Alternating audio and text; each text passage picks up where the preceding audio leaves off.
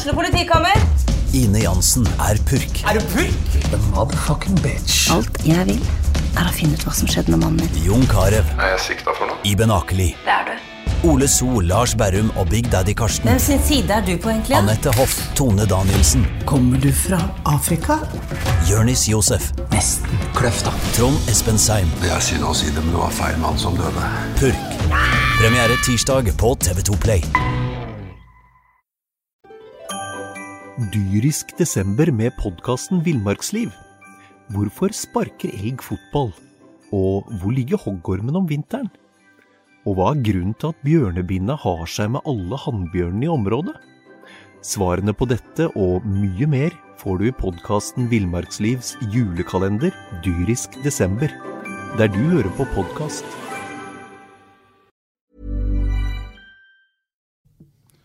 Det har gått noen dager siden Brann gikk på en smell i Sørlandshallen, og det har jo ennå ikke kommet inn noe som gjør at vi søver bedre om natta. Har det da, Mons? Nei, ikke meg bekjent. Det går jo svirrer jo noen rykter rundt om da, om at Brann på jakt. Ja, men det vel ikke rykter engang. Klart de på jakt. Ja da, de på jakt, og de trenger å være på jakt. Det klart at det var en veldig skuffelse etter tap i Sørlandshallen. Det er ingenting annet. Altså, det klart man hadde forventet at det skulle være stigning i programmet etter 1-1 mot Åsane i første treningskamp, og så reiser man til Kristiansand, og så får man rett og slett pryl. Man får bank. En ting på en måte at de taper 3-1, ligger under 2-0 etter 3-4 minutter, men her kunne det, ut fra spill og sjanser, så kunne faktisk Start ha skåret flere mål. Du hører fotballpreik med Jan Gunnar Kolstad og BA sin fotballekspert Mons Ivar Mjelde. Vi starter selvfølgelig med treningskampen som var før helga mot Start. Og som du sier, Mons, å komme under 2-0 etter et par minutter, det ødelegger jo på mange måter mye av kampen, men måten de kommer under på også, for dette Brannspillerne står jo og ser på. Ja, det er svagt. Det er svagt. I hvert fall bare det første målet. Altså, det er jo ikke sånn at Start gjør noen verdensklasseprestasjoner, men de får spille seg tvers i hjørnet og skåre 1-0. Ganske lett. Brann blir jo lokket frem, og det blir utnyttet nådeløst.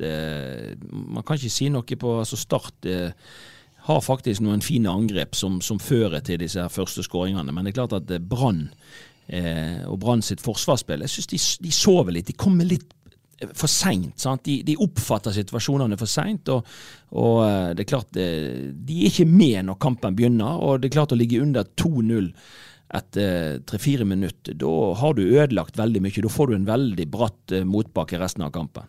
Jeg har jo spådd at vi kommer til å se en litt tryggere Ole Martin Kolskogen i år, etter at han hadde en brukbar avslutning på sesongen i fjor høst, tross nedrykk, men nå må jeg jo sette den påstanden på vent i hvert fall, for da han gjør på 2-0 er jo ikke bra.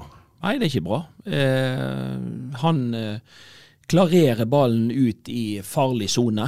Det går an å agere annerledes. Kanskje han hadde den rett inn til keeper? Ja da, eller han kan hedde han ut i siderommene. Det er alt som foregår ute i sidene er jo mindre farlig enn det som foregår sentralt. Sant? Så jeg stiller spørsmål med rekkevidden til Dyngeland på første skåringen, og så stiller jeg veldig spørsmål med vurderingen som ligger bak den klareringen som Kolskogen foretar. Det er jo et fint mål av Braut Brunes, men det er for enkelt, og det er dessverre litt hakk i plata i forhold til at Brann har slept inn mye enkle baklengsmål, og det gjorde de i denne kampen også.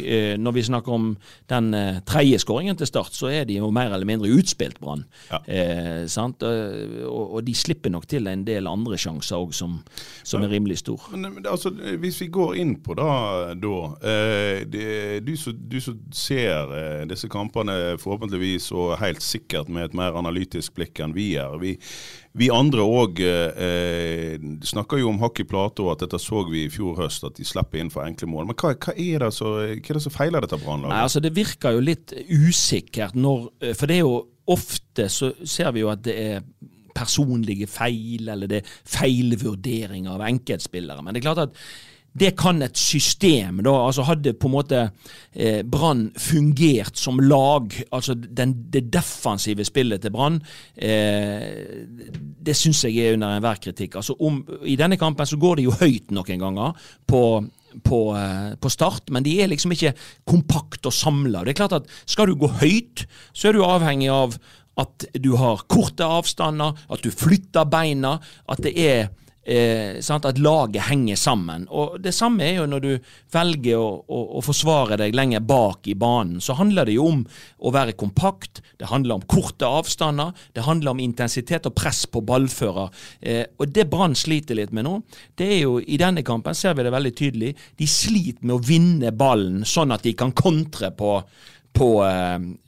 sant? Altså, de sliter i det høye presset med å få godt nok press sånn at Start gjør feil. Nei, Start klarer faktisk å lokke Brann høyt, og så klarer de å spille av Brann sitt første press. Og det Start var gode på, det var jo å variere mellom å spille kortpassninger og faktisk det å være truende og spille inn bak Brann når Brann blir lokket opp. Sant? Og når Brann da ligger seg lenger ned, så får man også litt for store avstander i laget. Jeg tenker at Brann må prioritere et godt forsvarsspill. Brann må begynne med å bygge laget bakfra. Ja, altså, unnskyld å avbryte deg, men dette var jo noe jeg stod og snakket med Horneland etter den 1-1-kampen i årets første treningskamp for Brann sine herrer mot Rossane. Og da sa han, selv om vi har en god del sjanser og skal vinne den kampen ganske greit, så var han ikke fornøyd med at de ikke skapte nok brudd. Altså de skapte, altså han sier, vi må vinne ballen og gå hurtig i angrep, det da vi skal, men da evner vi ikke. Nei, og da handler det litt med presspillet, det at de får ikke satt et forsvarsspill som er kompakt, som er aggressivt, der du vinner ball, og kan straffe motstanderen. Så det der de må begynne, fordi at jeg mener jo at et godt forsvarsspill vil gi de et bedre angrepsspill.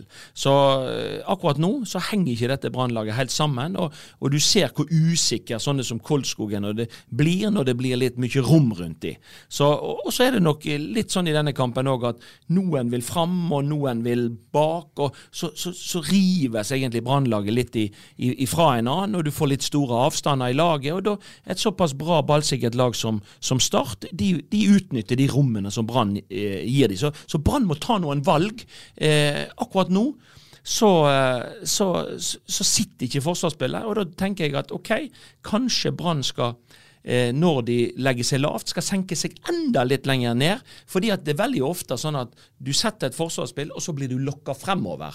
Og da blir det litt rom overalt. Så Brann har et forsvar i dag som klart best når de har spillet foran seg, og ikke spillet bak seg. Sant? Når de må løpe mot eget mål, så det alltid fare med de fleste forsvar, og spesielt hvis man ikke har god nok tempo og fart i alle posisjoner. Så Brann kan med fordel, sånn som nå, spille mot Haugesund til helga, det å få satt et godt forsvarsspill, det å kanskje være enda litt lavere når man skal være lav, få opp aggressiviteten, få opp korte avstander mellom spillerne, da sjansen større, tenker jeg, til at de vinner ball, og at de kan straffe motstanderen. Og det gjør ingenting. Du ser i internasjonal fotball, så når lag velger å forsvare seg, så de veldig opptatt av at det skal være lite rom for motstanderen å angripe inni, sant? Og jeg synes Brann gir motstanderen litt for mye rom. Ja, for at, altså, vi har jo da på de par siste årene til LAN suttet i denne podden og gitt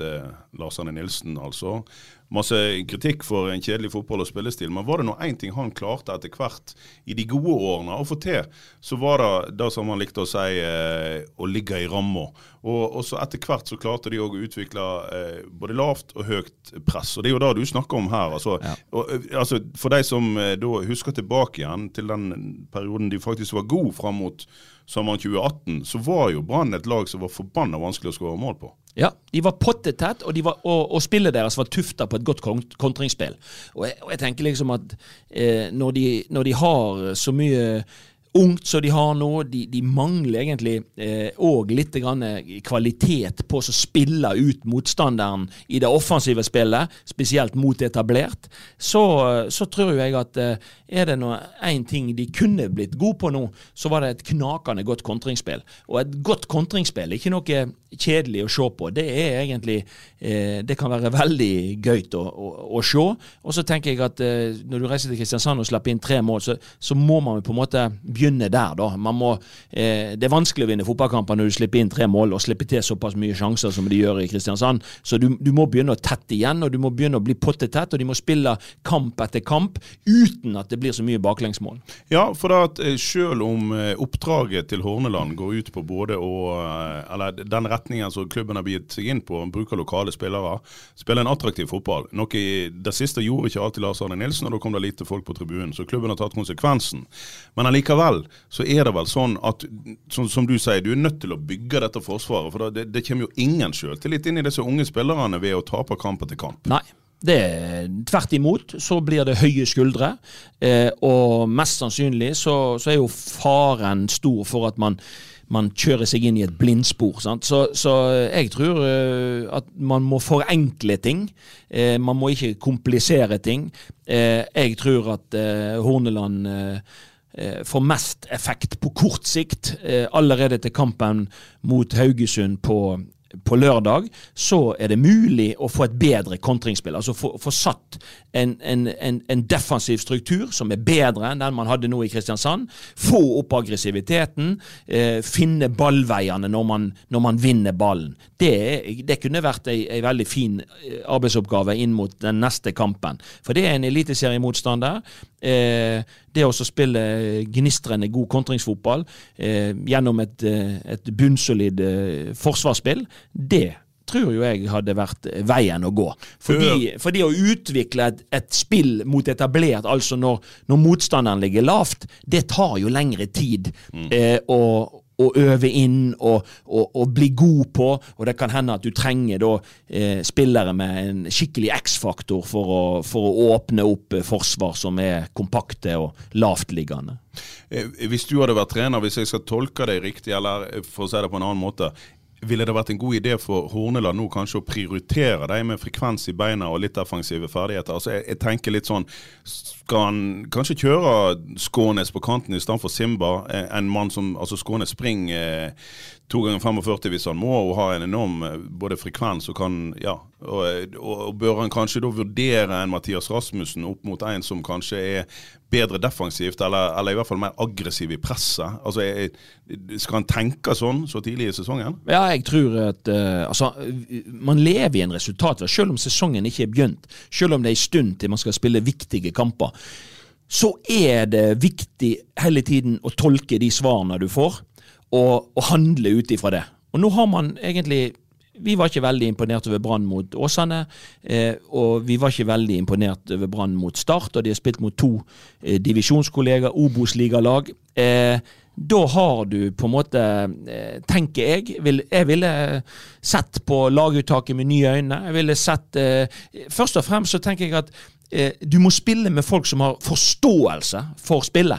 Altså de må forstå hva som min arbeidsoppgave i min posisjon. Så hvis det for mange utpå der som på en måte ikke forstår helt hvordan man skal agere i dette forsvarsspillet, så forsvarer man seg jo ikke med hele laget, sant? Da misser man alltid noen på veien. Så jeg tror at det viktig å få opp en kollektiv god forståelse for hvordan vi ønsker å forsvare oss. Det å tolke signal, sånn at disse omstillingene fra angrep til forsvar og forsvar til angrep, at de skjer hurtig, det handler om fotballforståelse. Så det å ha noen av de mer rutinerte på banen, og så må man selvfølgelig i en sånn fase og prioritere løpskapasitet. For det klart at folk må forflytte seg mye, og man helst forflytte seg fort. Og man må gjøre det sammen samtidig. Det det som kjennetegner et godt forsvarsspill. Så der har man på en måte allerede da noen egenskaper som på en måte kan være lurt å se etter når man skal velge spillere. Ja, si da denne kampen her, hvis vi snakker om store avstander, noen spillerne og brannspillerne og sa rett ut både i pausen og etter kamp, vi åpner opp alt for store rom mellom midtbane og forsvaret vårt, og da så vi jo litt mot Åsane også, at Åsane kom inn i det samme rommet. Ja. Men tomme rom jo noe som fort blir bedre fylt av, som du sier, løpssterke spillere. Jeg tenker en Moberg, en Skånes, de gutta der, de tillater ikke så mye tomme rom. De oftere i riktig posisjon, og hvis du oftere i riktig posisjon, så har du en bedre utgangsposisjon, sant? Ja. Det som kjennetegner på en måte spillere som litt klokere enn andre, de trenger ikke løpe like mye heller alltid, fordi at de har en riktigere utgangsposisjon, og da kan laget henge bedre sammen. De som på en måte hele tiden tenker litt for sent, kommer litt på etterskudd, da må du hele tiden reparere, i stedet for at du kan agere, sant? Ja, for at en mann som Sivert Helte Nilsen, han imponerte ikke så voldsomt i fjor høst, men det jo litt sånn typisk også at en mann som han, som en kriger og har sine egenskaper, men som unnskyld at jeg sier det, altså, han jo ikke verdensklasse, men han ser da dum ut når de rundt han ikke hjelper til i den jobben han skal på en måte styre det til. Da må jo han bare inn og redde situasjonene, ta gule kort og ja, alt det der som ikke sånn som det ikke ville vært hvis du hadde en kompakt midtbane som jobber sammen. Men Sivert har så mye erfaring. Han såpass fotballklok. Han vet hvordan dette skal se ut. Ja, men jeg mener, og derfor så må han, derfor jeg mener at han må nå være en samtalepartner med Erik Horneland. Han må også peke på hva han trenger rundt seg. For det klart at Sivert ikke noe altså han har sine styrker og har sine svakheter, men han må ha folk rundt seg som gjør at han kan også få, men han har en forståelse for dette. Han må ta på seg en enda større rolle i forhold til å guide medspillerne ut på det, og jeg tenker at de må opp med kommunikasjon, de må opp med forståelse, de må opp med forflytning, og det mulig å gjøre noe med på kort sikt. Så det en del andre ting som på en måte det tar litt lengre tid å utvikle, men akkurat disse basic tingene, de må på plass allerede nå, for at etter denne kampen mot Haugesund så skal de til Marbella, og da skal de inn i kamper mot antatt bedre motstand, og da ser det dumt ut hvis ikke disse tingene faller på plass innen den tid. Ja, for det ikke så lenge til en skal spille mot det. Er det nå under en måned til KFUM skal helst slås i en kvartfinale i cupen? 12.-13. Plass der i mars, så skal de jo spille en viktig bortekamp i 4. runde i NM mot KFUM Oslo.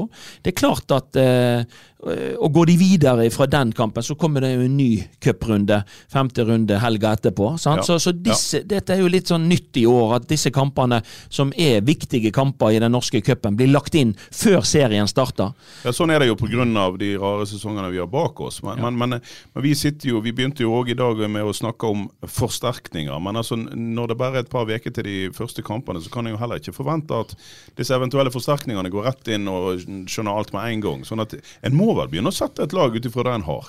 Ja, en må det, og jeg har jo lenge sagt at jeg har vært lenge litt fortvilet fordi at man havnet litt bakpå. Man litt på helene i spillerjakten. Jeg vet det at man skal heller gjøre grundig forarbeid enn at man skal bare ta sjansen på noe. Man brente seg jo på å ta sjansen på en del ting i fjor. Nå skal man gjøre en grundig analyse og så videre, men jo nærmere man kommer de viktige kampene, og jo nærmere man kommer seg seriestart og man ikke har gjort noe, så vil nye spillere bruker tid på å bli kjent med de som her, og de blir bruker tid på kanskje å komme i den formen, den matchformen de skal for å på en måte sette sitt preg på dette brannlaget. Så jeg tror jo det lurt å ha fokus nå på de som her, og mest sannsynlig så det den gjengen som her per nå, som må dra det tyngste lasset, uansett når vi nå skal inn i Obos-ligaen i 2022. Det noe, altså nå har vi snakket om en del bekymringer sånn forsvarsmessig. Horn Myhre lot seg vel også runde litt for lett, blant annet på 1-0 der i Sørlandshallen, men det noe å ta med seg fra de siste kampene? Det noen som i form? Altså det jo veldig vanskelig å bedømme en Aune Heggebø som ikke får service i det hele tatt, for eksempel. Nei. Han var visst god på treningslæren på Gran Canaria. Ja, jeg har hørt det, men vi så han jo ikke i Kristiansand i det hele tatt. Sant? Så det klart, han har ikke blitt satt opp i... Han jo litt, uten sammenligning for øvrig, litt sånn på samme måte som Sivert, at han en enslig svale som ikke redder en hel sommer. Altså, han må ha et lag som fungerer og få noen innlegg i boks. Han jo ikke den som går ned og henter barn og dribler seg gjennom. Nei, og så det jo litt sånn at i eliteserien så vil jo Brann også noen ganger, og mange ganger, få mot jevnbyrdige og kanskje enda bedre lag enn Brann, så får jo de jo litt rom å spille i. Mens i Obos-ligaen, der tror jeg at man vil oppleve at det blir lite rom, sant, å spille på. Og du så Simba ble jo satt opp ganske mange ganger i kampen i Sørlandshallen, men han klarer jo ikke å dra seg forbi. Sant? Nei, da ble han vel mot Åsane også, og uten å lykkes i spesielt stor grad. Så jeg synes liksom at laget er litt for preget av, hva skal jeg si, manglende selvtillit. Jeg synes på en måte at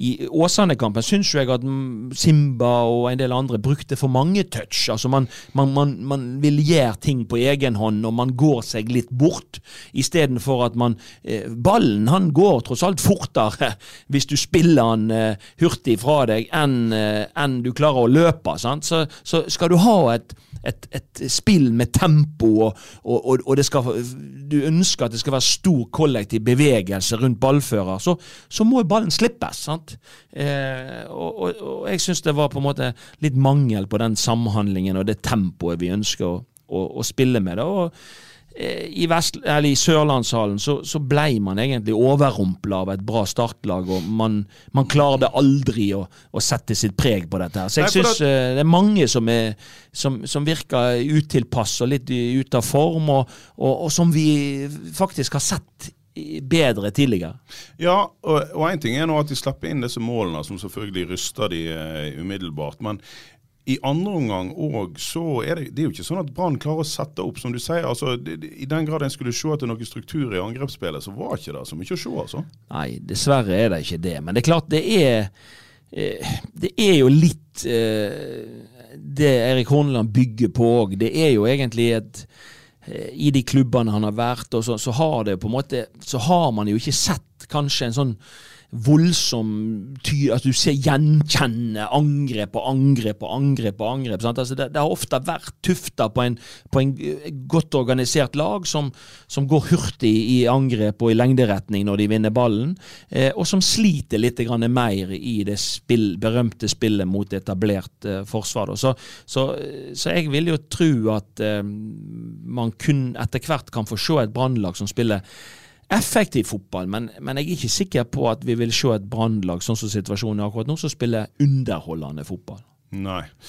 Ok, men hva bør vi se etter på lørdag da? Altså det som du sier, vi må i hvert fall se mot Haugesund, altså. Vi må i hvert fall klare å se et forsvar som på fra start, eller et lag som på fra start. Altså, selv om Haugesund en eliteserielag, så har jo Haugesund, skulle til å si, det jo et land som har treft de ordentlig også, for Haugesund har jo de har en økonomisk situasjon som jeg tror utfordrende, og så de har måttet solgt unna egentlig de fleste av de spillerne som noen vil ha. Sant? Ja. Sandberg gått til Viking, og du har Velde gått til Polen, eller hva det var, og han Tidemann Hansen har gått til Molde. Sant? Så det klart, de har mistet en del av de beste spillerne sine, og begynt å rekruttere kanskje mer fra Obos-ligaen enn fra Eliteserien. Så Haugesund vil få en utfordrende sesong, tenker jeg. Så det blir jo spennende å se, men jeg tenker at det blir akkurat sånn som Brann nå, så vil jo Haugesund være en ok målestokk, tenker jeg, å få brynt seg mot da.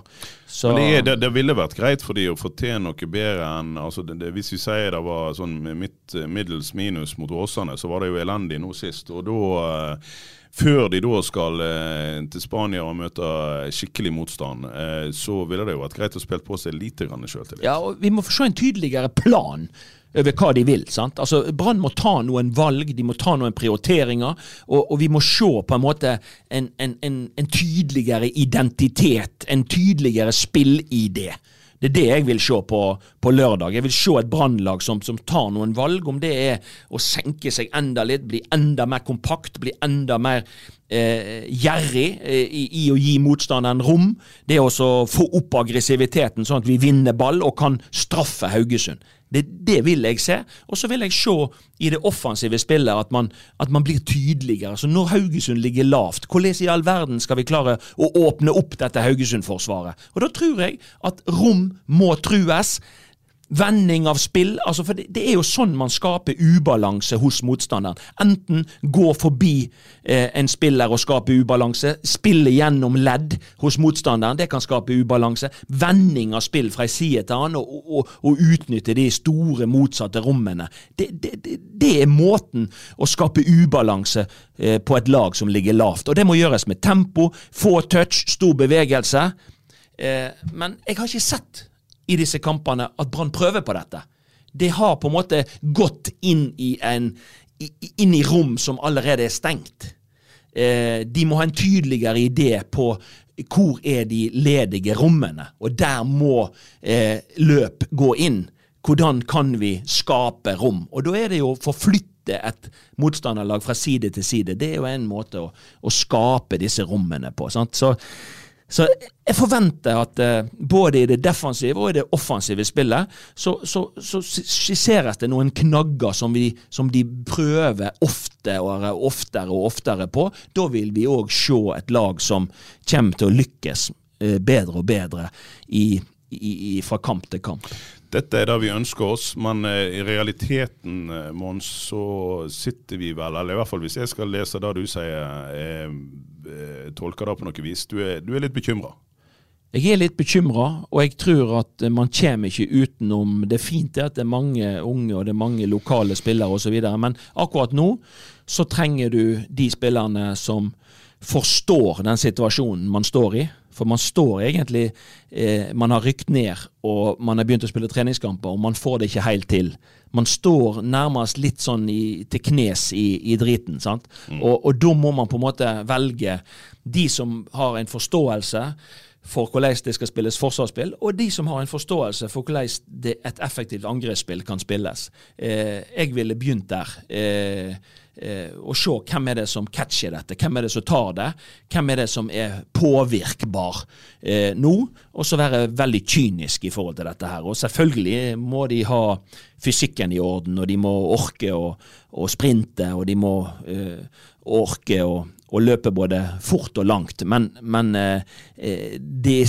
vet du, når ikke du har den kollektive forståelsen, hverken for forsvarsspill eller angrepsspill, så ser jo alltid et lag ut som det ikke et lag, da det 1 og 1 som agerer ut på det. Og Brann må nå gå ifra å være sånn 1 og 1 til å bli et lag. Altså, jeg vil kalle det de holder på med nå for samarbeid, men de 1 og 1 som samarbeider det ut på det. De må gå til noe som vi kaller for samhandling. Da bruker de hverandre sine sterke sider til det beste for laget, og det blir en bedre rytme både i det offensive og defensive spillet. Ja.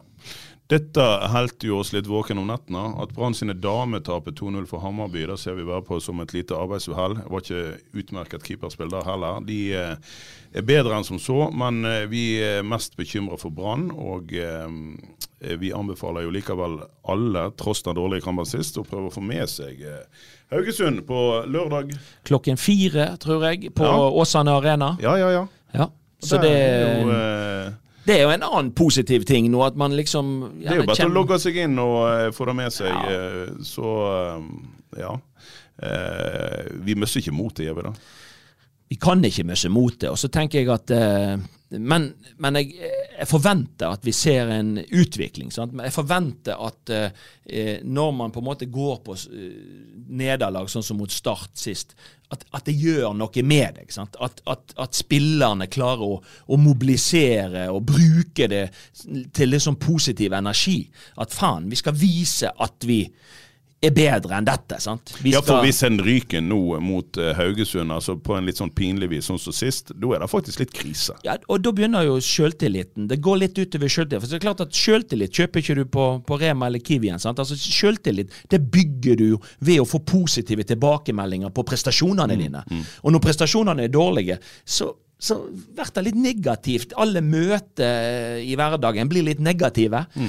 Derfor så trenger vi noen positive signal fra gjengen i idrettsveien, og de kan selvfølgelig komme allerede på lørdag, og vi får jo håpe det, sant? For så drar man jo på leir, og så skal du fort spille en viktig kamp i cupen, og da serien brått i gang, og da ønsker vi jo å se et forbedret Brannlag.